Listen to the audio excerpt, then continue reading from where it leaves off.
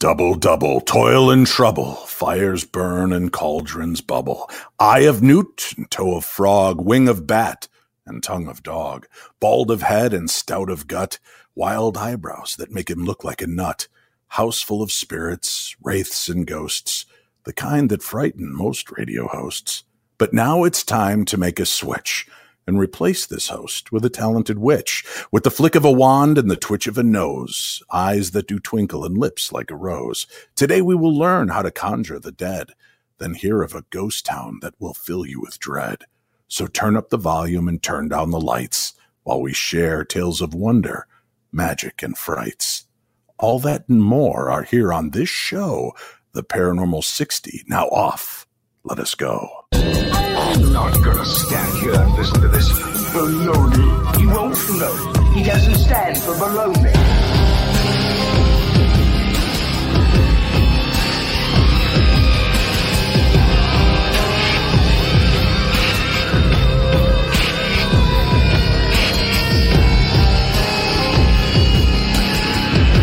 Sounds like a lot of supernatural baloney to me. Supernatural, perhaps. Baloney, perhaps not. The Paranormal 60 with Dave Schrader can now be heard on the OnX network as an audio-only podcast. You can also find us on Spreaker, Apple Podcasts, Spotify, iHeartRadio, Deezer, Podcast Addict, Podchaser, Amazon Music, and Audible. That's right. We're everywhere now. Everywhere you want to hear us. Take us on the road. Take us into work. Take us to your long walks into the deep, dark forests alone at night. That's where you can take me. The Paranormal 60, we deliver every Monday brand new episodes right here on the YouTube channel. Tuesdays at 1 a.m. Eastern, the audio podcast version airs on the OnX network, and you can be a part of that simply by tuning in. All right, Charisse Williams is our first guest. She's an experienced paranormal investigator and witch, and with more than 20 years of experience investigating, practicing, and researching, she shares the impact that infusing witchcraft into ghost hunting has had in her life. Sharing the tales and terrors that she's faced, she's also the author of this new book, The Witch's Guide to Ghost Hunting. Ladies and gentlemen, please help me welcome back to the program, Charisse Williams. Hello, Charisse. Yay, round of applause. Yeah. Did you write that intro? I did. Well, you know, I used a little bit of the original toil, what is it? Double, toil and trouble from online, but I tweaked it. Of course, when it gets to the bald of head and stout of gut, I figured that's about conjuring me up for this show. So, and then I conjured you as well a little bit later. Magic.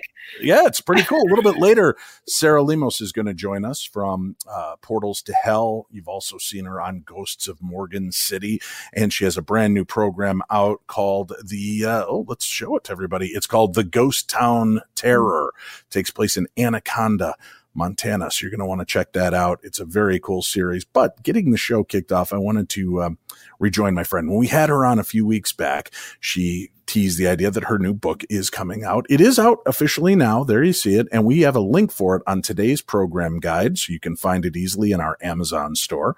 Or you can just simply go to my podcast page at paranormal60.com, click on the store, scroll down to the Amazon store, click in and go. You'll see all the great books that we feature here on the program. All right, so we've got a lot to cover in this, Charisse, and time is of the essence. But I need to know, okay, witchcraft is one thing, paranormal investigating another.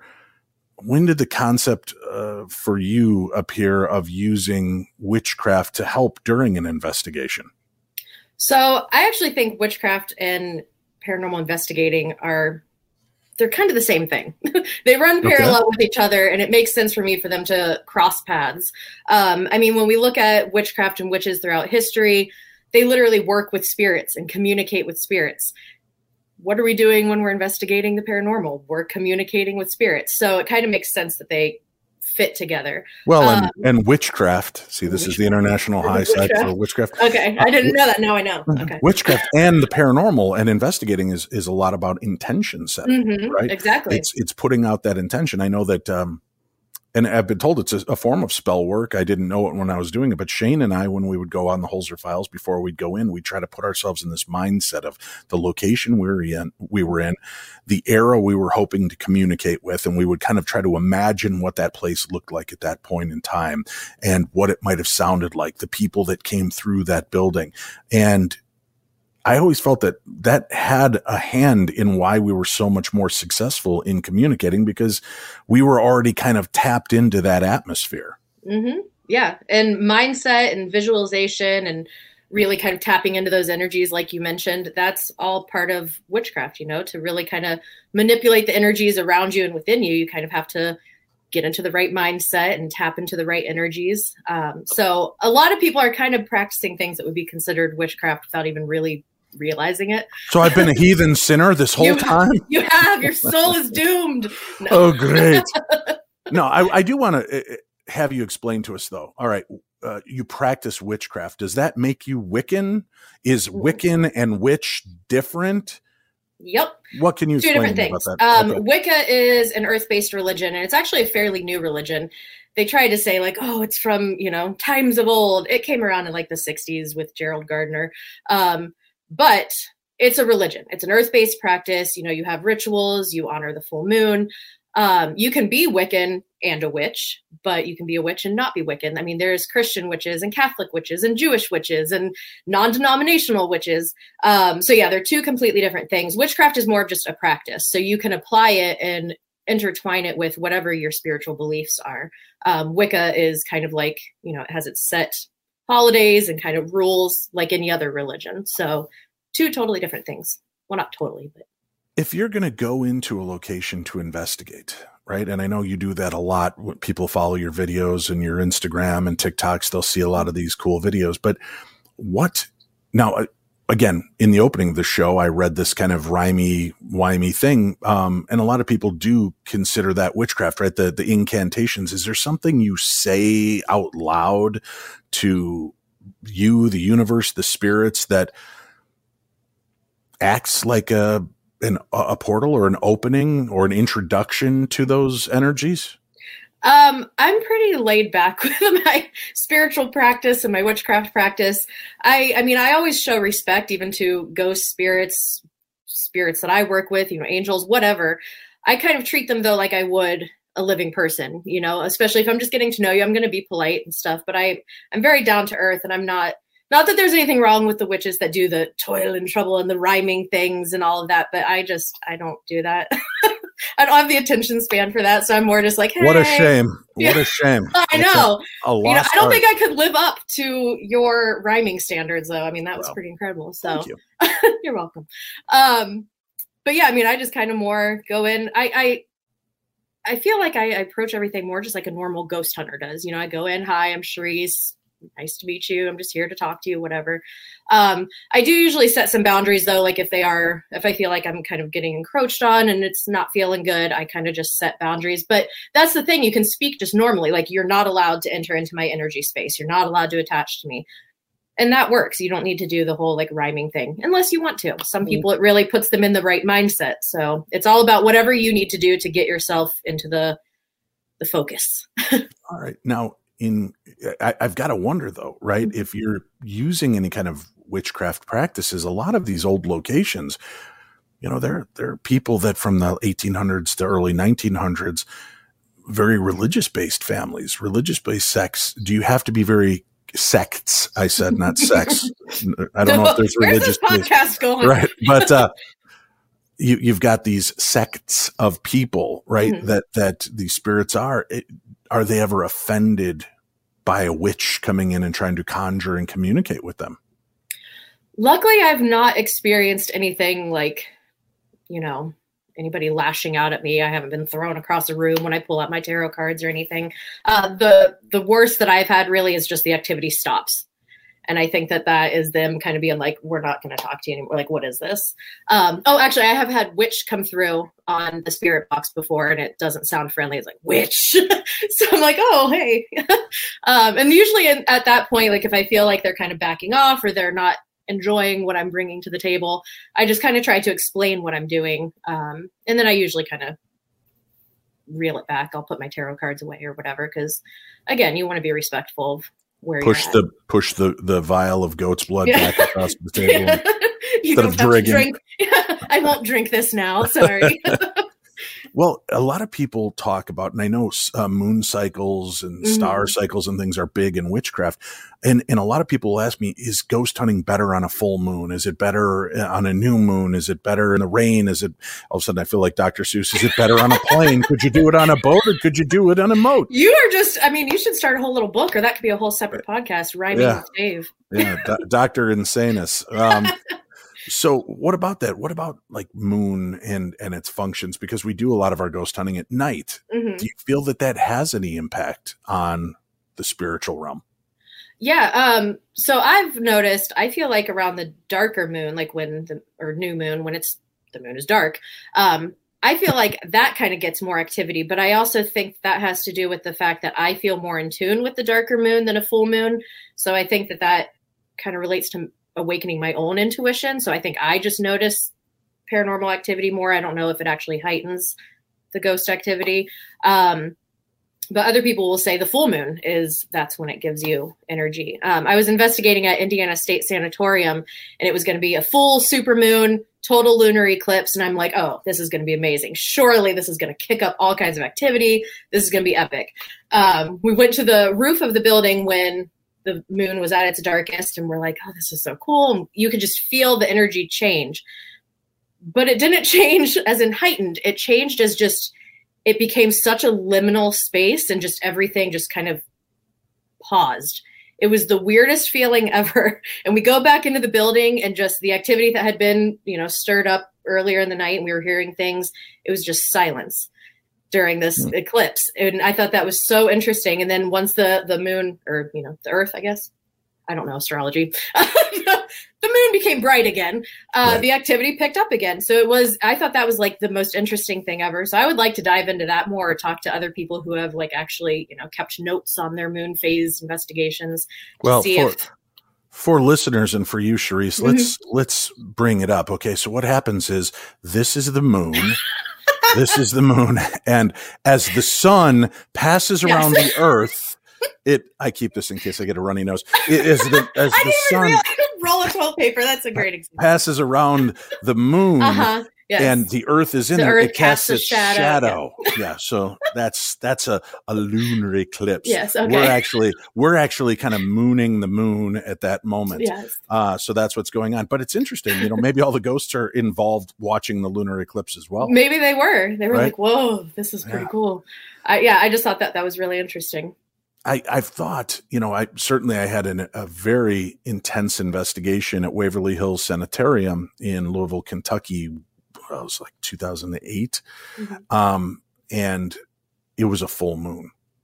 And I didn't know how much stock to put into that, but it certainly was different. If our bodies, they talk about this isn't just a made up thing, that the full moon does have an effect on people and their physiology.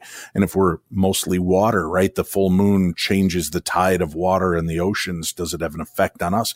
Does it heighten those senses and allow us to see through these veils? That's an interesting aspect to me regarding these type of investigations. And I've tried to take note, and I have to get better about it, in a journal, of the nights that I'm having more activity. Is it a full moon? Is there a high barometric pressure, low barometric pressure, raining, sleet, snow, whatever there might be involved?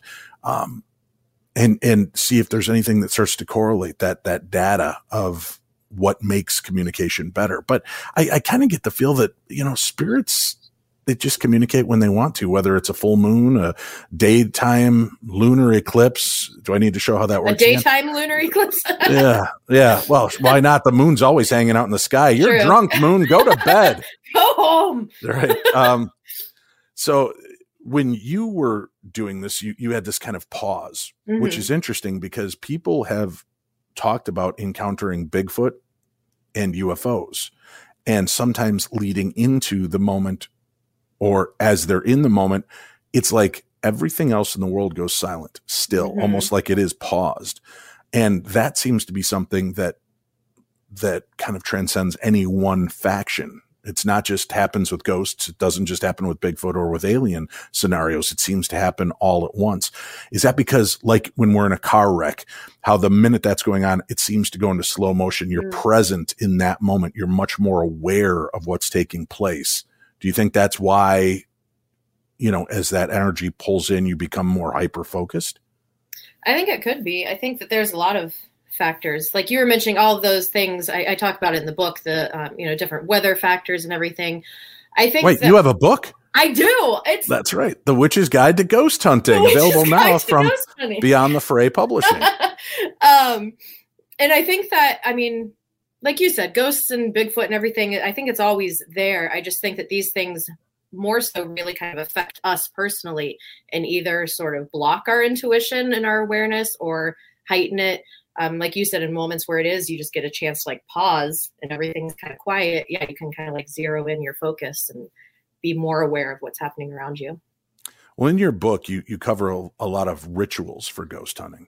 Mm-hmm. Would you mind giving us a few examples of those rituals and maybe even equate them to a story or an experience of your own? So in the book, I talk a lot about ways to protect your energy and keep your aura strong, your little energy bubble strong, and your energy grounded. And a lot of rituals and stuff, I think when people hear rituals or spells, they think it's going to be complicated. But as I already said, I like to keep things simple, but powerful. And a bippity boppity boo. Yeah, that's me, pretty much. So yeah, there's simple rituals as far as just taking a selenite wand, which is a crystal, and you can kind of just like wave it around you, and that helps to strengthen and repair your aura. You can even just do visualization techniques. And normally I'm really good with that, but I went to West Virginia Penitentiary some years ago, and I just was really excited to be there. I was with a couple friends that I don't ever get to see. Didn't do a damn bit of protection for myself, even the most basic. And it was a good investigation. And then I come home. I didn't even do any closing stuff because normally I talk about it in the book also, like different ways that you can kind of sever your energy from a location and all of that. I didn't do any of that. And I come home and I just was feeling really tired afterwards. Things were just kind of going wrong in my house. I was getting cranky and I'm like, this is not me. And I'm like, oh. And then I realized, and I pulled a couple cards. I'm like, I brought somebody home with me. Did not mean to do that. So I had to do a ritual to kind of completely reset the energy in my home and to remove any energy, any entities, and then kind of strengthen and protect my home. And that's in the book. That's probably the most elaborate ritual because it is, you have to get some candles and different herbs and things like that. But it's an excellent way. Anytime that somebody is like, I have this going on in my house, I kind of give them these two rituals to do, and it works amazingly well. All right. Well, for people that think that they have a ghost in their home now, but they're not witches, even if they read your book and see some of the rituals to help clear it, do they work? Or do you like the old vampire lore, the crucifix only works if you believe in Christ, right? If you believe in what you're holding up. If I follow the instructions in your book, but I'm not a practicing witch, will it still have the same effect? Or yes, because of the intention I'm putting behind it? Yeah. So, I mean, anybody can do these things, these rituals and spells and stuff that I have in the book, and you're not going to be considered a witch. Like you can do these things. And yeah, I mean, I think if you do it and you're like, this is a bunch of crap, but I'm going to try it anyway, I think it'll kind of work. But ultimately, it really is your belief and your intention, because that's the energy that fuels what you're doing. It's kind of like trying to light a bonfire and you light it, but then you pour a bunch of water on it. Like it may smolder a little bit, but it's not going to ignite into flames. And that's kind of with spell work and rituals. You got to put that energy into it and that intention. All right. What's a quick trick you could tell somebody to help rid themselves or their homes from spirits? I know you said calling down the white light, surrounding yourself in a light. I use purple colors to help make myself feel more. I don't know what it is. I was just always told that whatever color you're most attuned to that you feel represents healing or represents safety for you. And like a deep, rich purple has always been that for me. So I'll envision that a lot of times for white light. But what is there that they could do right now at home with maybe some common household items, Crisco oil and some, Morton salt or something? What is it? Okay. So get ready. This is super intense. You're going to grab a pan. You're going to grab a wooden spoon. and you're going to go from room to room hitting the pan, literally telling the spirits, like I've even said, like, get the hell out of my house. Like, this is my house. You are not welcome. And you bang the pan. That is the banging of the pan. It creates vibration, sound, and it just kind of helps to break up the energy in the house. Who knew my children have been just ridding my house of ghosts all those years of banging on pots and pans? Exactly. They were helping you out. And you didn't and know actually, it. for listeners that are thinking, well, that sounds really lame. It does. But feng shui has talked about this. I was learning about feng shui and about changing the energy. And if you've had a fight in your bedroom, you should, either start up in like the corner by clapping loudly and kind of working your way across the room or clanging a bell, something that kind of disturbs that energy, and focus on walking it out of your room. Exactly. Don't walk it to your teenage daughter's door, because I promise you don't need that's already a problem enough. Right. Just shoo it down the stairs and out the front door. Exactly. But that is an interesting element. All right. So just that kind of, could you do it with clanging you bell? could anything. I mean, if you have a little bell that you can ring, clapping your hands. If you want a ghost gone and you know it, clap your hands. Right. I like it. Again, it seems like the mental sense of setting that intention is more of a ritualistic aspect as well. Yeah. You have to have the intention first and foremost. And Okay. Now, talk to me about some of your recipes for oil blends and things like that, and how you've worked with it in the past. So, I mean, you can make oil blends for anything, but I find two of the best to have when investigating is a protection oil and then an intuition oil. The intuition oil, you can just kind of dab on your third eye if you want, and it helps just to open up your intuition for the whole investigation. Or if you're going to do an Estes method session, you could put that on and go into the session, and it just kind of helps to enhance your intuition. But the protection oil definitely comes in handy, like at Monroe House that I was at recently, which that is a weird. Have you been to Monroe House? No, I haven't. It is such a weird energy. They call it the demon house. I don't know if there's actually a demon there, but there's something there. And I was there with my friends, ACG Paranormal, and we all kind of were getting weird. We all were like, I kind of feel like I'm high right now. Like we were feeling weird, and we were getting giggly, and we just were not feeling like ourselves. And we're like, something's not right. And it just kind of felt like something was trying to distract us almost to, I don't know, do whatever it wanted to do. And we kind of all realized that simultaneously, like something is not right. And so I pulled out the oil and I anointed the back of all of our necks with it. And then we just kind of went about changing batteries and equipment and everything. And within about 5-10 minutes, that weird giddy energy was gone. And we all just felt completely grounded and normal. We're like, that was weird. So that definitely, I think, if you're going to make any sort of oil to have with you, have a protection oil for sure. Now, do you show in the book how to make protection oils and psychic oils and all of that? I do. Is it hard? Is it going to be something that people are like, God, Eye of Newt? Where the hell am I going to get Eye of Newt? No, it's simple things like lavender. Okay. So yeah, no, it's really easy. And again, I mean, you just kind of want to try to get into a right mindset while you're putting the herbs into the bottle and putting the oil in is, kind of have that intention of protection while you're creating it. But yeah, I mean, you don't have to like cast a magic circle and like call in all these spirits to help you create it. It's pretty easy to do. All right. Very cool. What about pairing traditional ghost hunting equipment with spiritual tools? I've often wondered. I've seen people that will bring out a recorder and then they'll have a crystal on it, which in a sense makes sense because crystal radios, things like that. Does that really help? I think so. And I also like to just combine. I don't know. I like to get like confirmation. I trust my intuition and everything, but I think it is also really cool when you do have your piece of electrical equipment like lighting up while you're getting intuitive messages, or I'm pulling cards, for instance. Again, at Indiana State, I feel like I've given them so much publicity because I talk about them constantly. But at Indiana State, we had the spirit box going while I was doing a reading and pulling cards. And I wasn't saying what the cards were, what the meanings were, anything like that. I was saying it in my head. And as I'm thinking these things like, oh, okay, the spirits just want to feel loved. They want to be remembered. You'd hear like loved.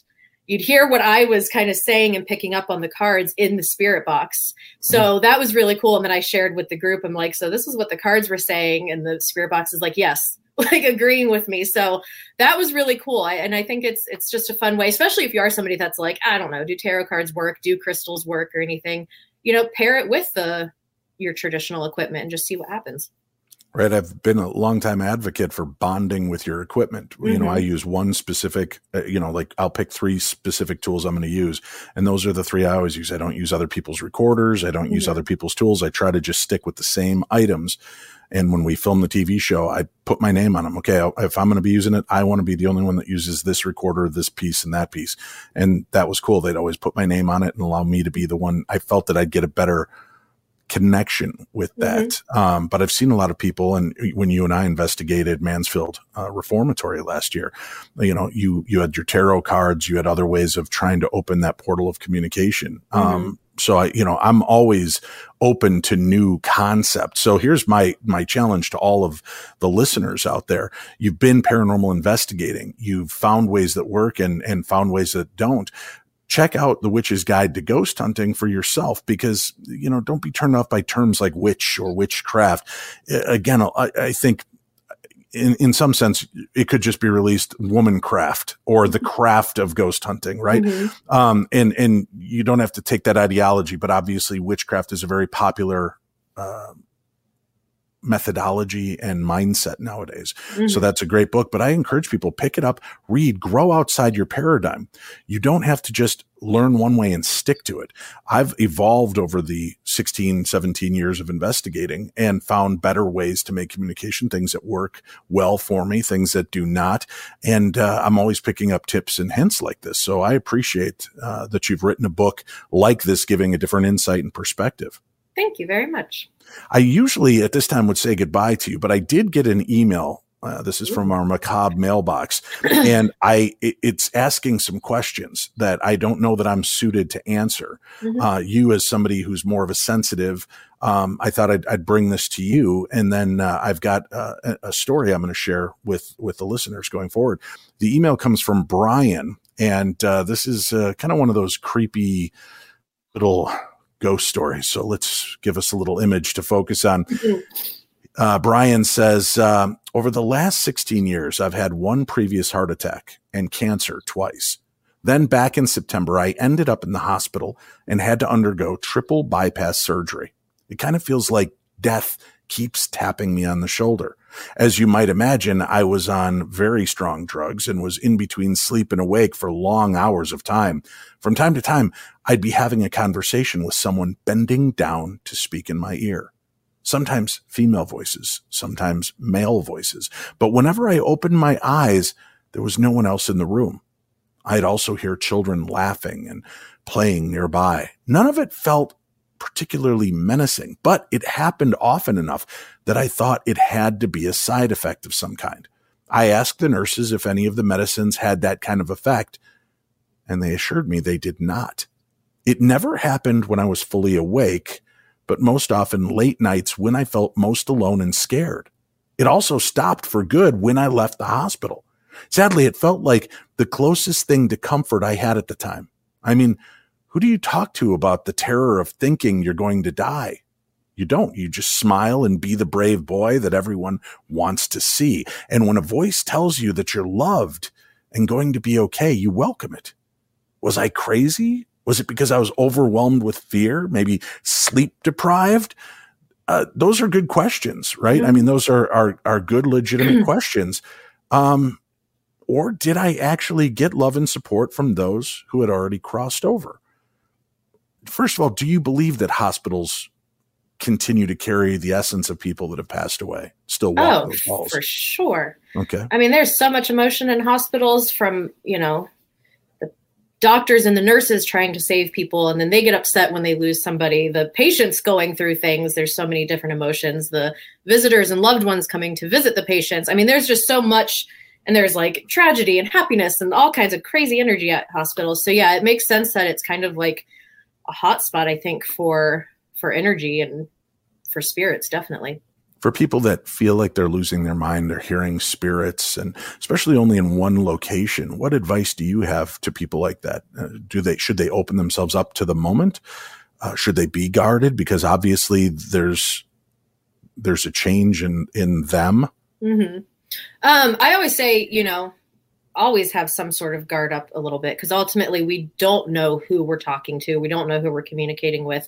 So always kind of trust your intuition. And I think if you do feel like, oh, maybe I need to be a little guarded, trust that. There may be a reason you do need to be a little bit guarded.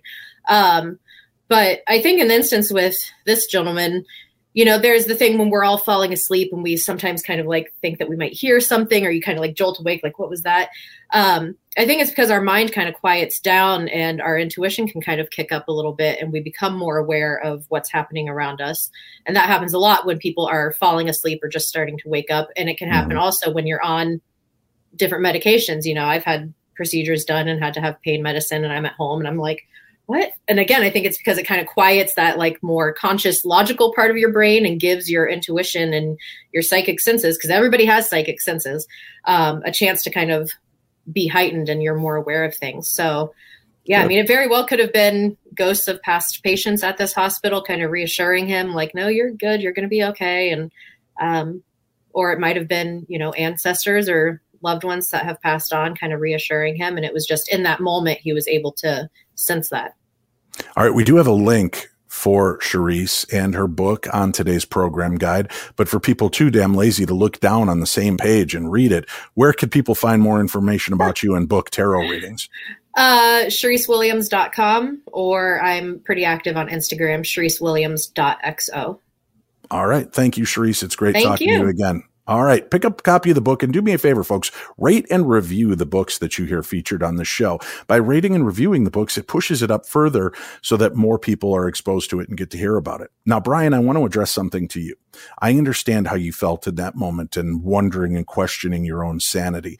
And I can't speak necessarily to the psychic side of things, but I want you to know you're not alone. As a matter of fact, a number of years ago, I recorded this. This is my actual story, and I hope that that'll bring you a little bit of peace and understanding to let you know that other people have these same experiences.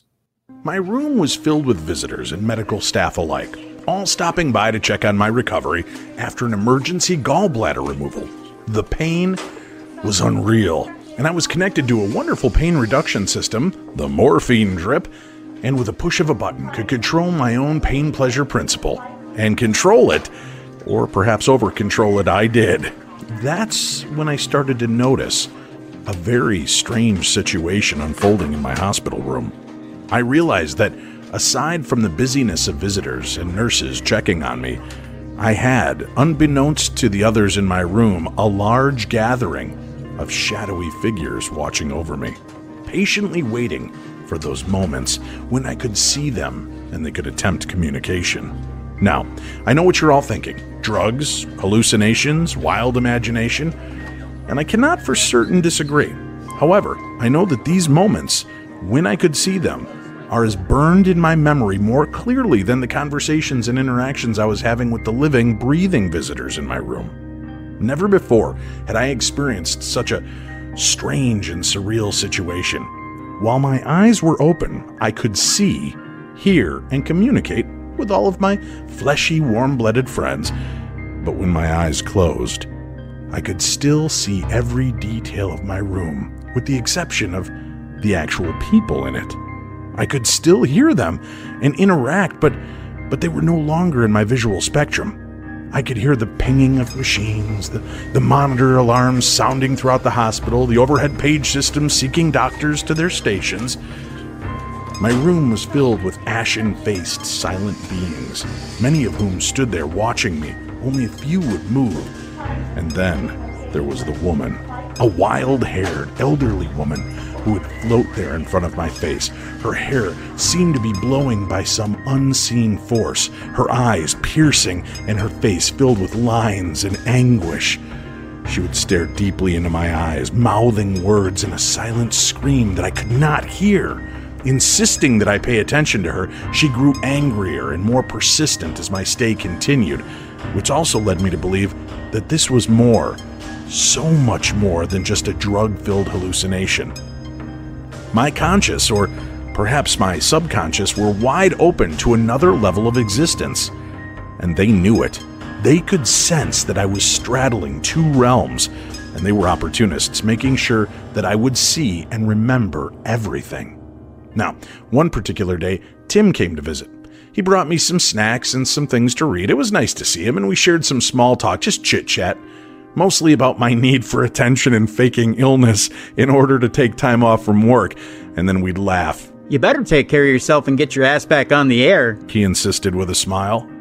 The dreamy effects of morphine drip were causing my eyelids to grow heavier and slam shut from time to time. Tim would let out with a laugh and poke fun. Morphine, it's a hell of a drug, huh, D? We would laugh, and I would fight to keep my eyes open. We spoke about my son's wedding coming up that weekend and how Tim was willing to give me a piggyback ride to the nuptials if I needed one. I replied with a smirk and a snicker. Then my eyes closed, and I could see my room again, devoid of Tim or my girlfriend at the time or my son. My head slowly pivoted to the opposite direction of my living friends and focused to the corner of the room where my less lively roommates had congregated. One moved forward and pointed at me, his long finger wagging, his mouth obviously moving in an unheard conversation. All I could hear was this creepy hissing noise from his mouth, while the others spoke in hushed whispers. I couldn't make out, but they seemed to fill the room. I spoke out. I'm sorry, I just can't hear you. I wish I could. I see your mouths move, but I can't hear a word.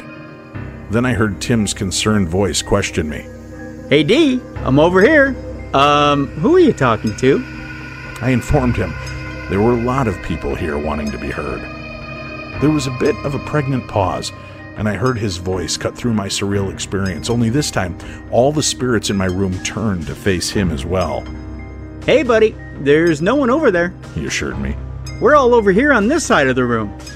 I laughed and said, good thing, because it's pretty crowded over here and I can see them only when I close my eyes. There was another hesitation. Then Tim retorted, Hey, Dave, are you kidding around? Is everything okay, brother? My head turned to the sound of his voice. It was weird. I could hear him so clearly, but visually could not see him. Yet, in the other part of my room, I could see the throngs of creepy roommates I had amassed, but I could not hear them. My eyes popped open, and I looked into the face of my worrisome friend. It's all good, Tim. Morphine is a hell of a drug. And with that, our conversation came to an abrupt end. My eyes dreamily closed, and I heard him tell my girlfriend, I'm gonna head out. Let me know how he's doing. That was really weird. The days after I was released, I racked my brain trying to understand and often vacillating between belief and disbelief of what I had witnessed. I tried so hard to convince myself that everything I saw and experienced was the machinations of a drug-induced haze. But I could remember it all. So clear, so vivid, and that stuck with me. That sent me down a rabbit hole that I have yet to pull myself out of, trying to understand or comprehend what is going on around us, unseen at all times. Are we just that close to another reality or dimension? Do the dead really surround us? Then my heart sank as I thought about a room filled with ashen, washed-out ghosts, trapped, caught between this world and the next, and filling the rooms and halls of hospitals, asylums, and institutions around the world. How many millions, or perhaps hundreds of millions of spirits must still walk these halls? What I found most disturbing was why they were still here, walking among us, especially in places like that. I mean, I would hope in the end, if I stay, I'll be bouncing between visiting my kids, scaring some investigators at an old asylum, or popping in and out of the nearest Hooters. Hey, what? I'm only human. Why do spirits choose to stay or be stuck in these circumstances? My only solace came from a fellow investigator and researcher that shed some light on what may come next and why those that stay here are still here. It was a packed bar filled with muted conversations lost over the sound of 80s music playing through the speakers when my dear friend Misty Bay looked deeply into my eyes and said, When we all die, all that we are, the good, the promise, the light, will go on and complete its journey, wherever that may be. And that which is left behind, the anger, the resentment, jealousy, pettiness, the base, the animal part of all of us. That's why communication is often short, limited to bangs and flickering lights and an occasional get out, and why most communication is so basic. It leaves behind the animal instinct, pack mentality of sticking with others like itself in an environment that it's familiar with, until at some point that energy fades and finally goes out like a match in the breeze. I looked at her and questioned, well, then what happens to the light of us, the best of us? Without missing a beat, she lifted the beer bottle to her lips, took another long pull, and said, "Now that is the real question, isn't it?" With that, we sat in silence, enjoying our libations and reflecting on the imaginings of what lies beyond. So try to comfort yourself with that thought as you hear tales of lost spirits, the communication, and the reality that seems to be pushing itself into our realm. Take a moment to realize that, much like Jacob Marley warned as he rattled his chains in dire warning to Ebenezer Scrooge in Dickens' A Christmas Carol, the change we forge in this life, we must carry on to the next, Ebenezer. Be kind, shorten those chains, and make life right while you have the chance, instead of leaving a dark and tortured version of yourself behind, bound to this earth by all the negativity we create for ourselves and bask in daily. Maybe, just maybe, the longer you allow the negative in and to surround you, the longer that part of you will stay behind until it fades. So welcome to a world of possibilities, of nightmares and hope. Welcome to the reality that is the supernatural. Join us next week when a ghost cries justice. Jamie Kaler, my special movie critic, will be back. Matt Miska and Mark Anthony will be on hand. We're going to talk about the use of the paranormal in law enforcement. Matt is a former FBI analyst who believes that training new recruits with books on the paranormal could prove to be very beneficial in new ways to investigate their crimes and stories that they're trying to amass. Mark Anthony will join us to tell us about his work on a case that helped close a case and find a perpetrator. He'll also talk to us about two very famous cases where the ghosts spoke from beyond the grave, crying out for justice. That's next week, right here on the Paranormal 60. We'll be right back with my special guest from the Ghost Town Terror, now on Discovery Plus, our guest, Sarah Lemos.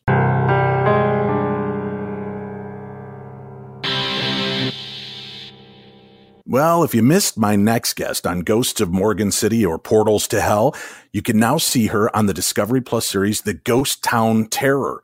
Sarah Lemos takes us directly into the Ghost Town Terror when the Broussard family answered the beckoning call of a new life in Big Sky country, an opportunity to own a unique 52-acre property. They got more than they bargained for. They soon discovered the ranch offered anything but the serene Montana lifestyle that they were seeking. Restless, menacing supernatural activity has plagued the family since day one, leaving them terrified and desperate for answers. There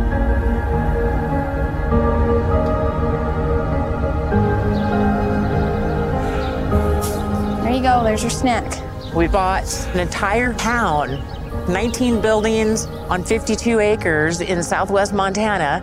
Welcome to Gunslinger Gulch. It's like something out of a movie. To run a ranch, to have guests come in and it's been one of our biggest dreams. Almost felt like there was something that really wanted me to be here. But something else came with it. Within the first few days, things were already happening. There's something here with us. But there was something wrong up there. It's haunted. We have put everything into this town. What is this? It just needs someone to figure out what's going on. I just want to warn you, as we try to get closer to the truth, the activity, it's only going to intensify. We don't want to be afraid. The more we learn about this town, the more mysterious it becomes. This wall covered in blood. What is that? Holy me! Look, that's more bones? I don't like this. I think now, instead of us hunting, it seems to be hunting us. Who are you? What is that? Ew, ew, ew. Come on, show yourself. What do you want from the family? Are you okay? Who did that? I don't think we're being told the full picture here. She'll do it again. She's done it before. She'll do it again. She's done it before. She sits here for hours, staring in one direction. We are getting closer, and it's becoming dangerous. We're finding dead things. Remember? Remember what? Remember what? This is demons! I am at a boiling point. Each one of them seems to be like almost hiding something. I'm scared. Promise of the Father. Have mercy on us. Pardon, charity. Have mercy on us. I command you by the authority of Jesus Christ our Lord, Get spirit out. of knowledge and piety. Get It is he who commands you. out! The greatest trick the devil plays on us is making us believe that he doesn't exist.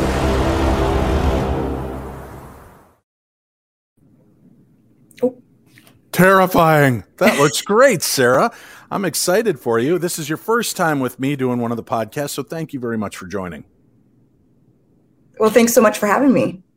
Now, it looks like a chilling story. This is now the second series you've done where you've been pretty much focused in just one town for the entire time. Does that have like an emotional or spiritual toll on you, being centered into a location that's so ripe and active with paranormal activity?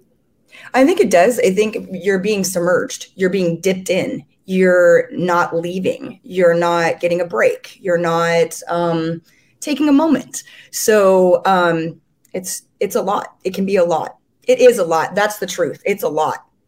Now, a lot of the mediums that I talk to, they're like, oh, I can turn it on and off at will, and I can go into these things. Ooh. And I often wonder if that's true, because I've gone with my friends that are able to turn it on and off, and I watch them progressively get more agitated the longer we're in a location that's filled with energy like this. And I could see it, and I'm like, are you tapped in? No, not right now. I haven't gotten into that. And I'm like, ooh, you are on edge, man. Mm-hmm. Does that happen to you? Can you shut it off, and then when you get in, immerse yourself? No, nope. I'm on all the time. So it's just how I've been since I was a little girl. So, but I will have friends that check on me just like that, where it's like, your face is doing that thing. You're doing that thing with your face. What thing with my face? You got the look. I'm like, what look? And they're like, you're doing that thing. And I'm like, I'm taking it all in. I'm just taking it in. My son is also a medium. Mm-hmm. And we would take him into situations, and that he would do the whole, I'm not on, I'm fine. And then pretty soon I'm like, are you hungry then? Because your attitude is completely shift here, buddy. So yeah, I've seen it too. Yeah, absolutely. I think there's an opportunity here. We need to do a new Snickers commercial where we go in and all of a sudden I'm standing there surrounded by a demon who's yelling at me, and then I hand it a Snickers, they take a bite, and you appear. And I'm like, Sarah, when you're hungry, you are a real demon. So see, we thinking it through, Sarah. Always that's thinking. All. Which series do you feel was tougher on you, the Ghosts of Morgan City or the Ghost Town Terror? I mean, that I can't even imagine. As a paranormal investigator, I'm not a psychic medium. I could feel overwhelmed being in a place too long. Was one more challenging for you than the other? Yeah, I would say, yeah, I would, and maybe it's because it's fresh, maybe it's because it's fresher, but I'm going to say Ghost Town Terror was way harder on me, way harder. I don't know if it's necessarily, for me, it's like location plus things that are happening plus. And I think it really, not that it was easy doing Ghost of Morgan City, but I would say Ghost Town Terror it's taken a much bigger toll on me physically and mentally. Do you think that, obviously in Ghost of Morgan City, you're dealing with multiple locations, multiple stories, multiple people. There's certainly an element of, I need to help these people.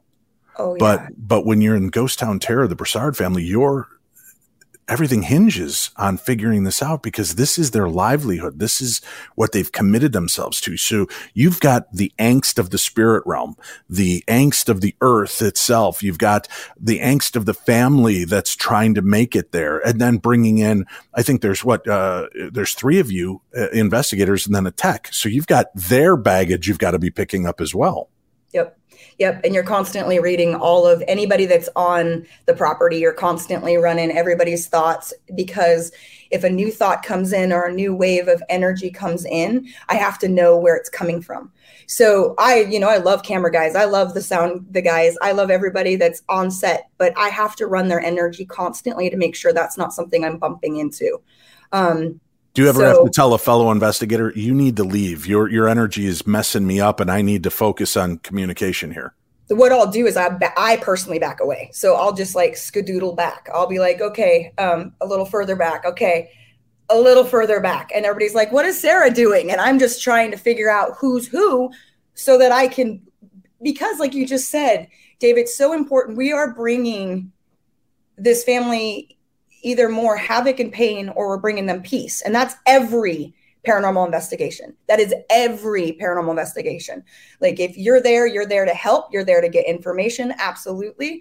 But you want to make sure you're getting the right information. And if I'm reading somebody's sandwich order in their head and not listening to the spirit that's walking through the room, it can get very confusing. Because somebody's making their dinner thing and I'm like, the spirit wants a sandwich. It's like, no. So I back up, reconnect, because again, ultimately our goal is peace for families, peace from this. I'm excited. Of course, this being Monday, you and I and Shane Pittman are going to be investigating this coming Friday and Saturday at the Palmer House here in Sauk Center, Minnesota. We're going to be investigating, doing talks. You're going to be doing 2 gallery readings, one a day, giving people a chance to connect with the other side. Do you do gallery readings in haunted locations? Is that going to be a nightmare for you because you've got the ghosts of the building and the people sitting there that are all trying to come through? Or do you just like, hey, I'll get to you tonight. This is for the people sitting here right now. Yep. You got to have rules. So I will definitely be like, okay, tonight you guys can tell the stories. Today I need to hear the family tell the stories, but absolutely. And yes, it can get confusing. And sometimes I'll be like, oops, out of the room. Because I'll know they're not for someone here. If they're in period dress or they're a little bit more denser of a vision, I'll be like, nope, you got to step outside for just a second. I'll be with you this evening. Before the series, could you tell me what has been one of the most terrifying ordeals for you dealing with the supernatural? Yeah. So one of the things that I do as a psychic medium is I get called out to houses to do cleansings. Mm-hmm. So somebody has something going on in the home. They don't feel like they can handle it themselves, even if I taught them. So they're like, no, Sarah, please just come out. Just come out. And I used to live in Salem, Oregon, and I didn't know all locations, but this area I knew pretty well. So I just zipped on by and I had the address for the location, but it was an apartment complex. So I'm kind of, when you don't have A, B, or C, you're just walking through all 3 661s, right? And so I'm walking through and this large shadow, I'm just walking through outside, leans out the window and says, "You're looking for me." And I just looked up and I remember it feeling so intense and damp and aggressive. And I was like, "I'm looking for you," because that's just me. And that's how I roll. I'm like, "Oh, so I'm looking for you." And this thing was like, "Yeah." And I'm like, okay, I'm sweating at this point. I'm just like, I'm cool. I'm good. And I walk up to this apartment, not knowing if the spirit says, this is the one I'm looking for. Knock on the door. What do you know? This is the house I was looking for. I go in and this thing just starts right up like, oh, good, you're here. Things start getting knocked over in the kitchen. The smells of the location start to change intensely. I start incense, frankincense, prayer. I start locating the angelic realm. I am like bringing it in. And then I start walking back towards the bedroom and I start getting pushed as heavily as I've ever been and just shoved. And I'm like, well, clearly I'm headed in the right direction. If you don't want me here, clearly this thing is being mean. But I'm Sarah and I'm not doing it. Like, I'm just not doing it. It was really sad because the information that came out was that this energy had actually been called in to the location because someone had gone through something very a woman suffered terribly and hadn't told her family. So this young woman was in the bedroom, and I turned around and I said, something horrible happened in this room. And she turned and looked at her mother and she said, Mom, here's what happened. And in this moment, they healed. This thing didn't like it. Everything in the room started swirling.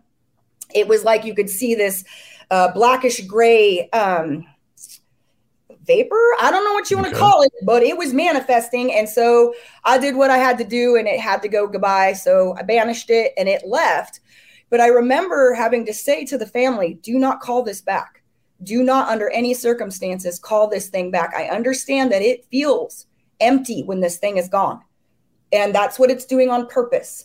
And I know you lost something very dear to you, sweetheart, but you cannot call this energy in. This energy will sit with you, but it will take from you.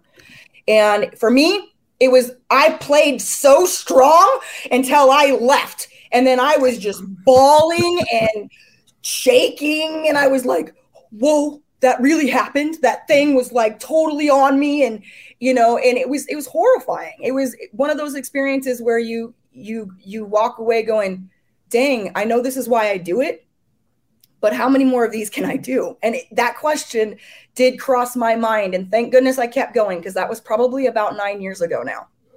I give you a lot of credit. You, Sydney Keza, people that are out there that are open to this, because you were filming a TV series the same time I was. I'm not allowed to give any information out yet about it, but I can say this, that I opened myself up to a situation, and I had one of the most profound emotional experiences of my life. I mean, it devastated me, just put me in ruins.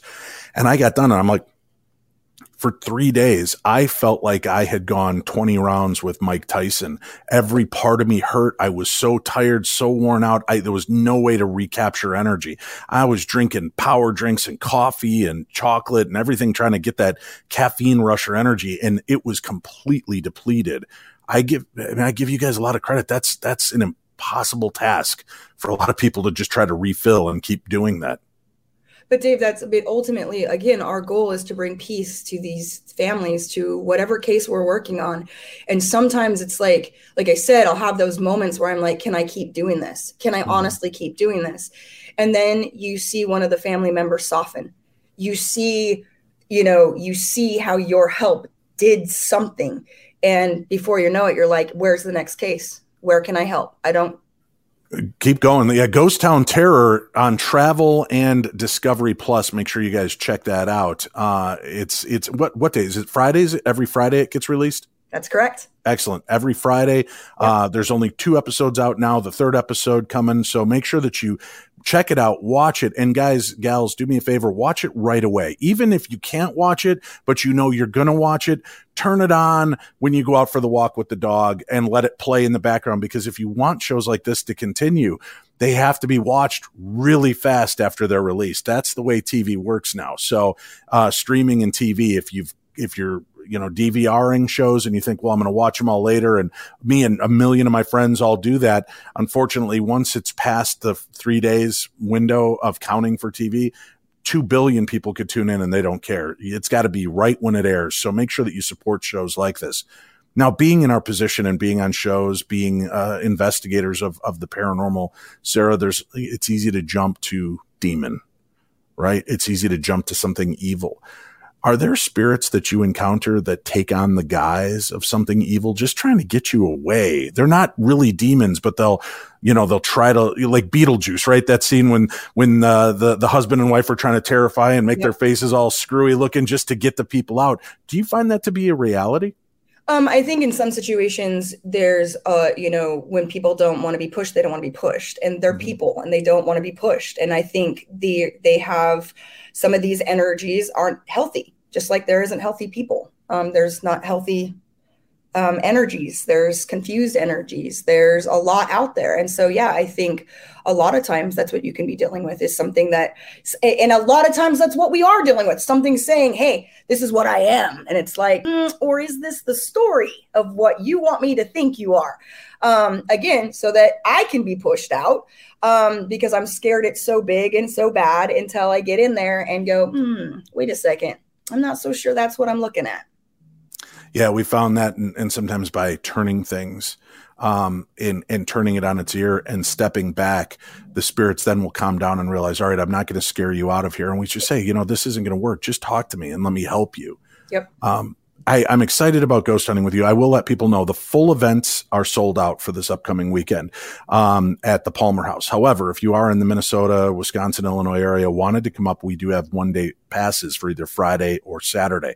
Both days are identical. So if you want to come in and just see the presentations, pay to see the gallery session, you can certainly do that. Just go to darknessevents.com.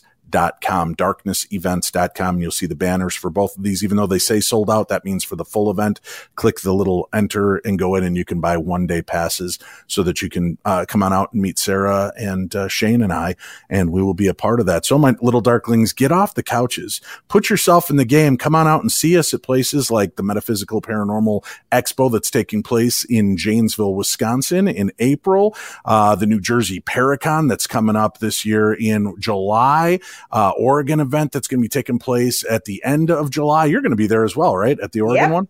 Awesome. Very cool. And if you want to step outside the realm of close to home, we're going to Egypt in 2023, folks. It is the Schrader's of the Lost Ark tour. And not only do we get to go and investigate, we get to investigate 2 of the actual pyramids. Paranormal investigate in the pyramids, and we get access to haunted hotels and other cool locations. All the information is up at darknessevents.com. Sarah, I'm excited about working with you this weekend. Are you excited about coming out to the Palmer? I'm so excited. I've heard so much about the Palmer House, and now I finally get to touch it and see what's going on in there. You might not like it once you're back. I'm curious. No, I'm just kidding with you. I love the spirits at the Palmer House. But do you ever, going out there as we're riding out the show here, going out to a location, do the spirits ever come to you before you get there to let you know what you're going to be up against? Yeah. And I'll definitely draw it all out before I come in so that you guys can see what I got before. It's always fun to do. All right. Very cool. Check it out, folks. The Ghost Town Terror, that is on Travel and Discovery Channel. Go look at it, check it out, watch it right away. Great series, fun series, and Sarah's a part of it. I want to thank my guests, of course, for stopping by and spending some time with us here tonight. And, with all that we do and all that we see in the paranormal realm and the opportunities we get to go out and investigate and meet with spirits and humans alike, the beauty of the paranormal field is that it's always evolving. It's changing. It's inspiring new ways to explore the true final frontier. Perhaps some of the methods that you come across won't resonate with you, but I'm going to continue to explore and give voice to people in the field like Charisse Williams, involving the use and ritual of witchcraft, or developing your psychic ability and truly connecting with the spirits and land of the history of a haunting like Sarah. Now, together, we can carry this field forward, trying things, examining the past, from pioneers like Sir Arthur Conan Doyle to Dr. Hans Holzer, to the Warrens, Dr. William Roll, Dr. Barry Taff, and the list goes on. Working together through trial and error is the only way we will ever experience new breakthroughs. And I hope you'll follow along as we explore these subjects with the new wave and experiments of the future of paranormal investigating here on this program.